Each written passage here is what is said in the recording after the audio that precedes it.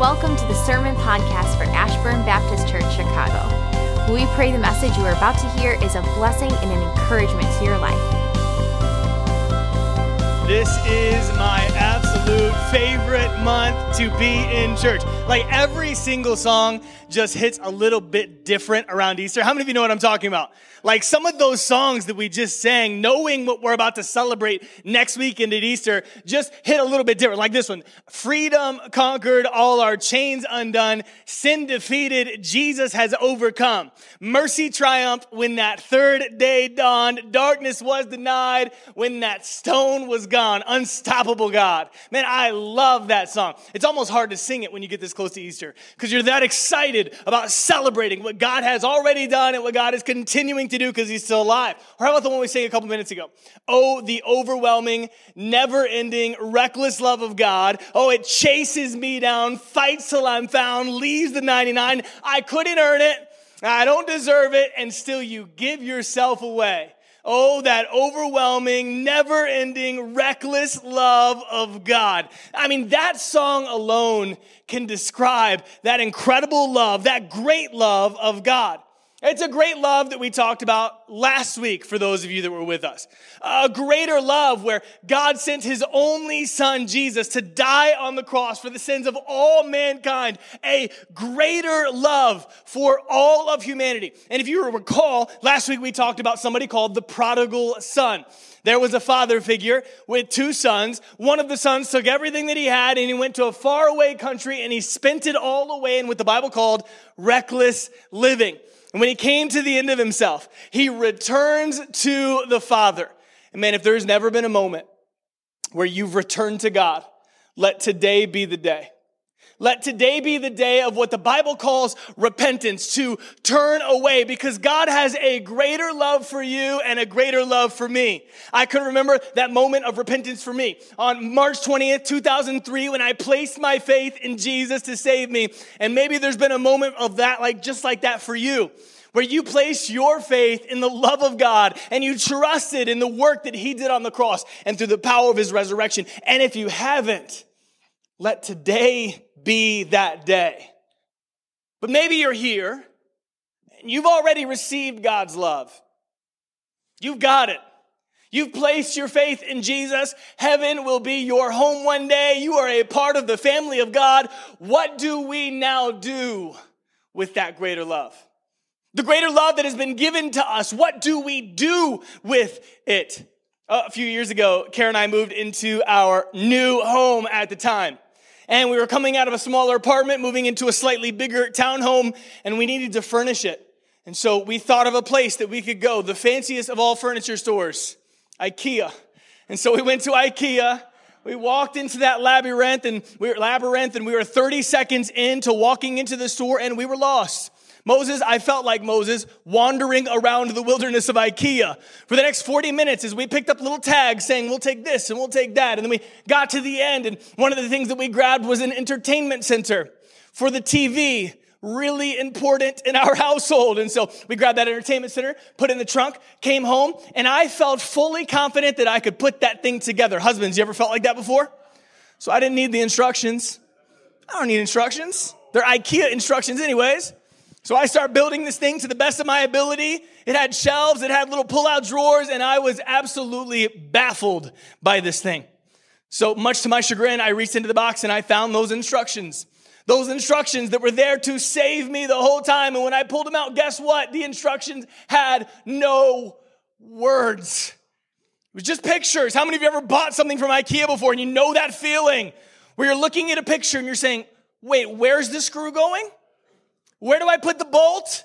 How does this fit together?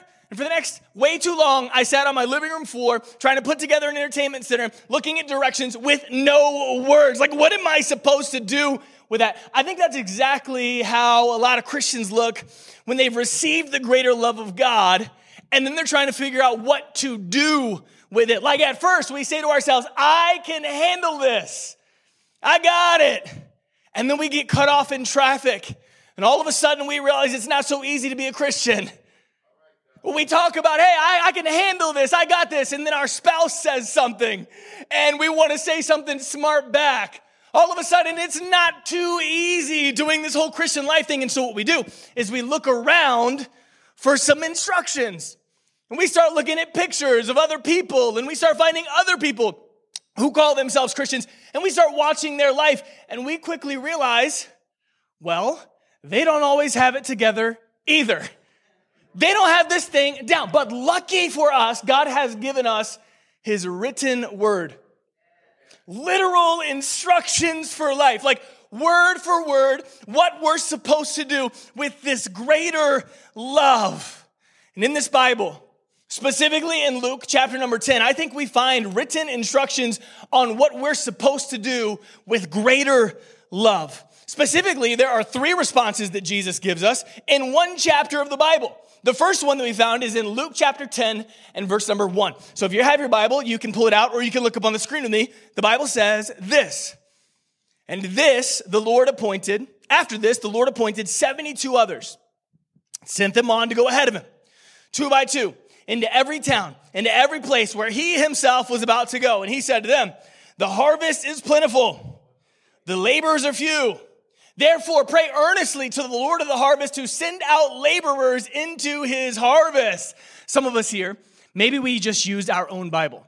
Some of us, I know, stared at the screen, but there are a few hardcore people in this room who pulled out their Bible, turned to that chapter, Luke 10, or their phone, and you're looking at me saying, Josh, my Bible doesn't say 72.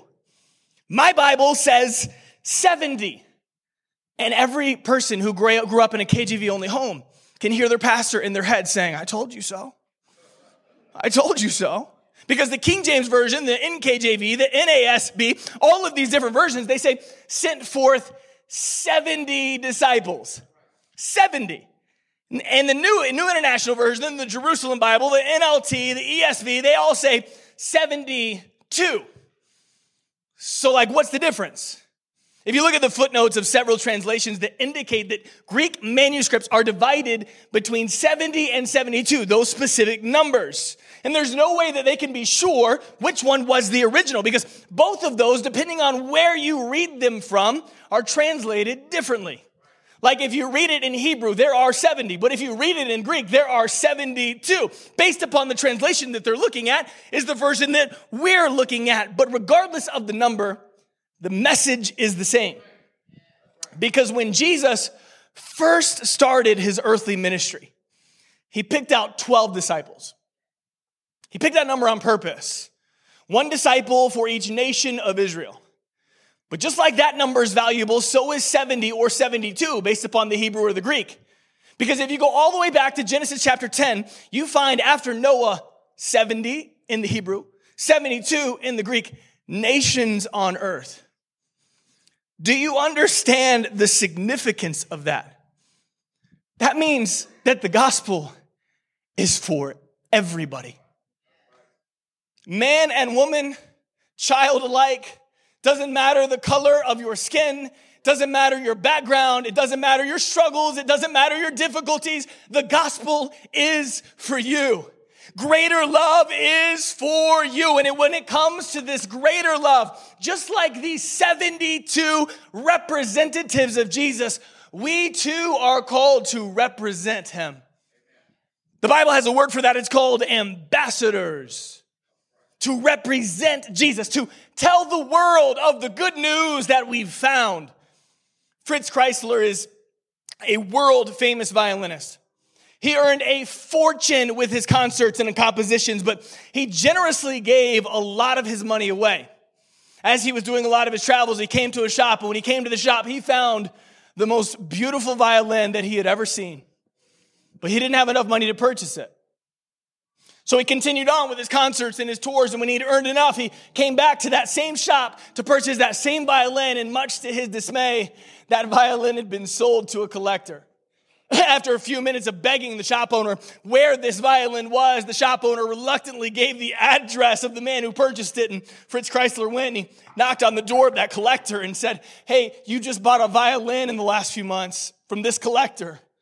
And I know you're a valued collector and you've put it away for many eyes to see, but I request to just play it one more time before it's put behind its glass cabinet. The collector agreed. gave him the violin, and Chrysler began to play music that was so beautiful and moving. Towards the end of the song, he was interrupted by the collector who said, I don't want this violin anymore.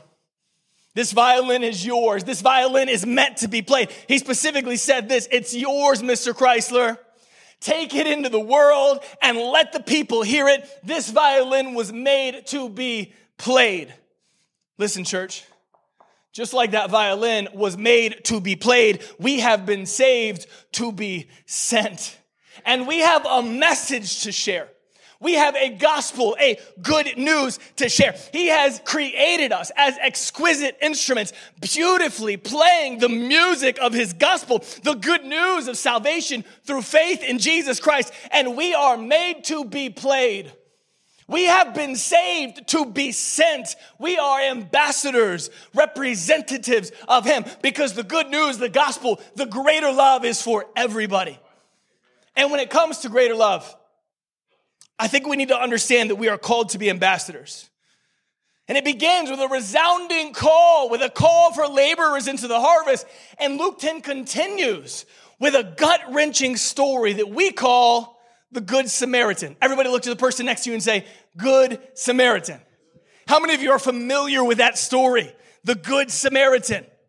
This passage begins with Jesus saying, love your neighbor like you love yourself. This smart Jewish man says, well, God, Jesus, who's my neighbor? And this was Jesus' response. He goes to Luke 10 and verse 30, where the Bible says this, a man was going down from Jerusalem to Jericho, and he fell among some robbers who stripped him and beat him and departed, leaving him half dead. We just discovered somebody in the passage that we could call the neglected. He was beaten, he was robbed, and he was left for dead. He was neglected. But for somebody to be neglected, there have to be some neglectors. Some people doing the neglecting. Check it out in verse 31.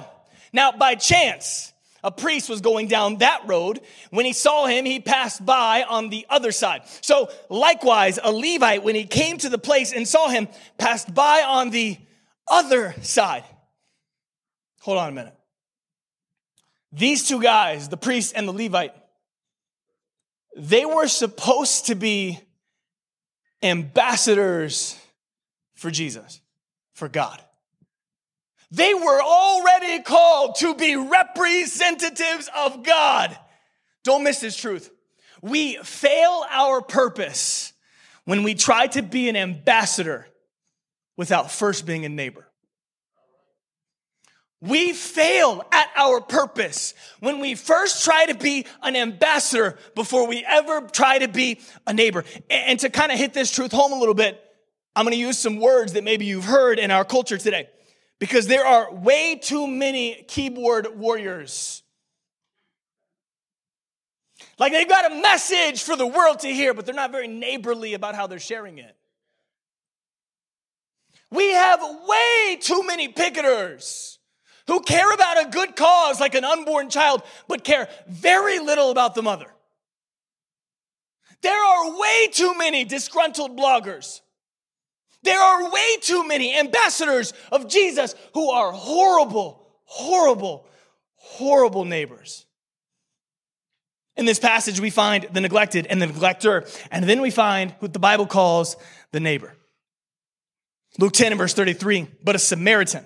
By the way, the Samaritans were enemies of the Jews, hated by Jewish people. And so they, too, often hated Jewish people. The Samaritan, as he journeyed, came to where that neglected man was. And when he saw him, he had compassion on him. He helps him back to a hotel, pays for his way, sees to his healing. And can we just stop right now for a second? Don't let the devil confuse you into thinking you're the neighbor. You are not the Good Samaritan. A lot of times we look at this passage and we're like, man, I'm going to help the homeless. I'm going to help the neglected. I'm going to feed the hungry. I'm going to do some good. I'm going to be a good neighbor. But that's not who the Good Samaritan is. Don't confuse it. The Good Samaritan is Jesus. He saw us. He felt compassion for us. He paid the price for us. He made a way for us. He came so that we could be saved. He brought healing to us. He saved us. And just like Jesus was a good neighbor, he is now calling us to be imitators of him, to be good neighbors, imitators of Jesus. And so what do we do with this great love? Well, you be neighborly. You be like Jesus. You imitate Jesus. And as you become a better imitator, as you become a better neighbor, you become a better ambassador right away. As you become a better imitator of Jesus, you start becoming a better representative of Jesus. In college, I sold shoes. And I was pretty good at selling shoes. Like, not to be cocky, I was the best Brooks shoe salesman in the entire country. How many of you own a pair of Brooks running shoes? It's because you never met me in a Dick's Sporting Goods. I'd have had you walking out with two. No, but seriously, I was. There were people coming from California to talk to me about moving to California to work for the company called Brooks. But what's amazing about me being a shoe salesman, can't speak, but I can sell shoes. A shoe salesman was that even though I could sell Brooks, I didn't own a single thing that said Brooks on it. I didn't own Brooks shoes. I didn't own Brooks shirts. I didn't own shorts. I didn't own socks. I didn't own anything that said Brooks. And so I was called out to go to this conference for sneakerheads. And there they equipped me with all kinds of stuff, including Brooks gear. And you know what's crazy? When I went back to my local store and I began to sell Brooks, but this time wearing Brooks, do you know how much easier it was to sell those shoes with those shoes on my feet? Because now when I was saying, hey, you got to buy this shoe, it's the best shoe on the market, I'd point out at my shoe and I'd say, see, I'm wearing them too. Listen, church, it is so much easier to represent Jesus when we're already imitating Jesus. And likewise, it's a lot harder to represent Jesus when we're not acting like him. Man, I think there might be a reason why so many people say I left church, because those Christians don't act like the God they say they believe in. So the number one reason why people don't come back to a church is because they say church is a place filled with hypocrites, right? Hypocrites. Church, if you don't want to be a hypocrite, then we must choose to be imitators of Jesus. And when it comes to this greater love, we too must remember that we have been called out to imitate him, to be neighbors. And this story continues. And when it comes to this greater love, we have been called to be ambassadors. We have been called to be imitators, neighbors. And then Luke 10 finishes with this awesome story. Now, as they went on their way, Jesus entered into a village. And a woman named Martha welcomed him into her house. She had a sister called Mary who sat at the Lord's feet, listened to his teaching, but Martha was distracted with much serving. Martha's cleaning. She's working. She's doing all the jobs. Doing her very best to be an ambassador for God. Doing her very best to be an imitator of God, because she's seen Jesus do all this kind of work before. Mary's sitting, listening to the words of Jesus, not doing any work. It's become pretty well known that Martha was a worker, while Mary was a worshiper. But which one's right? Here's what we find in verse 41. But the Lord answered, Jesus says to her, Martha, Martha, you're anxious and you're troubled about a lot of things, but one thing is necessary. And Mary has chosen the good portion. And that can't be taken away from her. Ashburn, do not miss this. Martha was trying to be an ambassador. She was trying to be a neighbor, and that's great. But there's a major problem. She forgot to be a worshiper. And when it comes to our lives, for us to be effective ambassadors, for us to be effective imitators and neighbors, we must first worship. Worship. I think one of the biggest dangers of the Christian life in our culture is becoming so consumed with work that we forget to worship.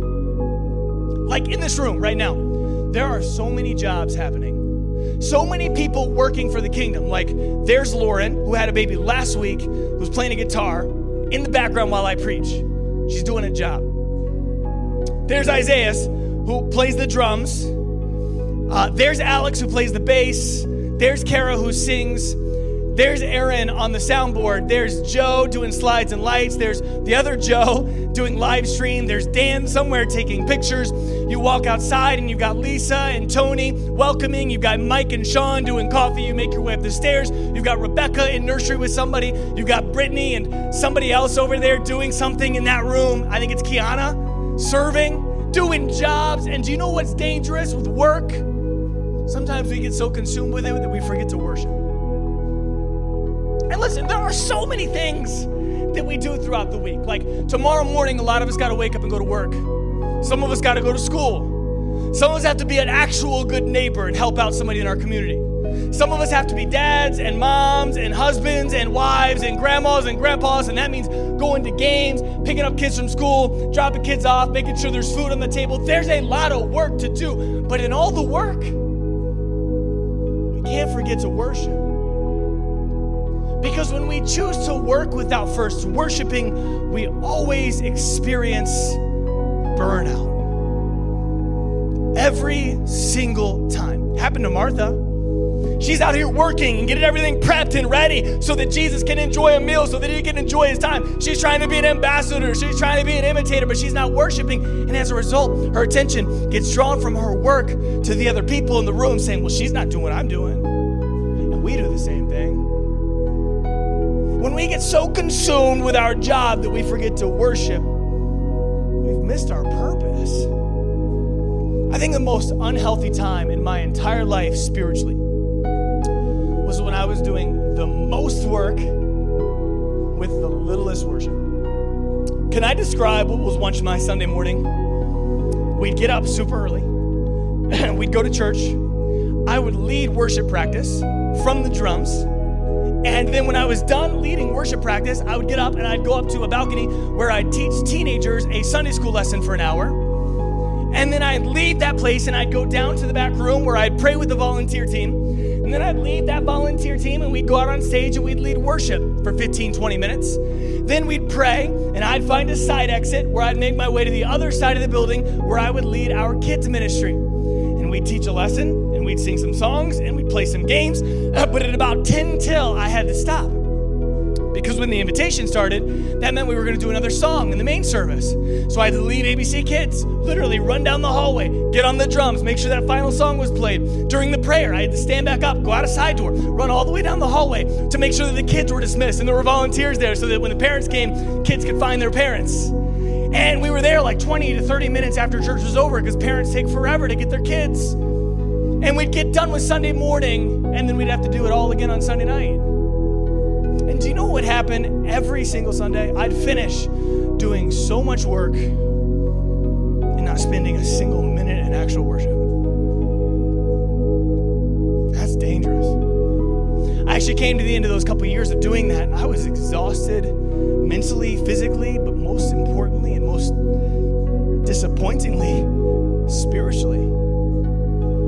I was running on empty. And at Ashburn, we try to help. We try to make sure there's plenty of ABC Kids volunteers and nursery volunteers so that nobody's repeating. And we try to fill in spaces. But the most important thing that we do in this place is worship. And the most important thing that you do throughout the week is worship. Can I just encourage you? Don't run on empty. Don't try to be an imitator without first being a worshiper. Don't try to be an ambassador without first being a neighbor. And when it comes to this greater love, it's a love that will literally change the world. Jesus took 12 guys, one representing each of the nations of Israel. And then in Luke 10, he turns it into 70 or 72, and he sends those people out 2 by 2 to go into every city to talk about this great love. For God so loved the world that he gave his only son, that whoever believes in him won't perish, but have eternal life. This good news changes everything. But make sure it changes you. Make sure it changes you. Don't let this great God doing these great things distract you from him being your great God, doing your great things, his great things in you. purpose of this greater love? What are we doing with it? Have we accepted it? Are we sharing as ambassadors? Are we imitating as neighbors? Are we listening to Jesus as worshipers?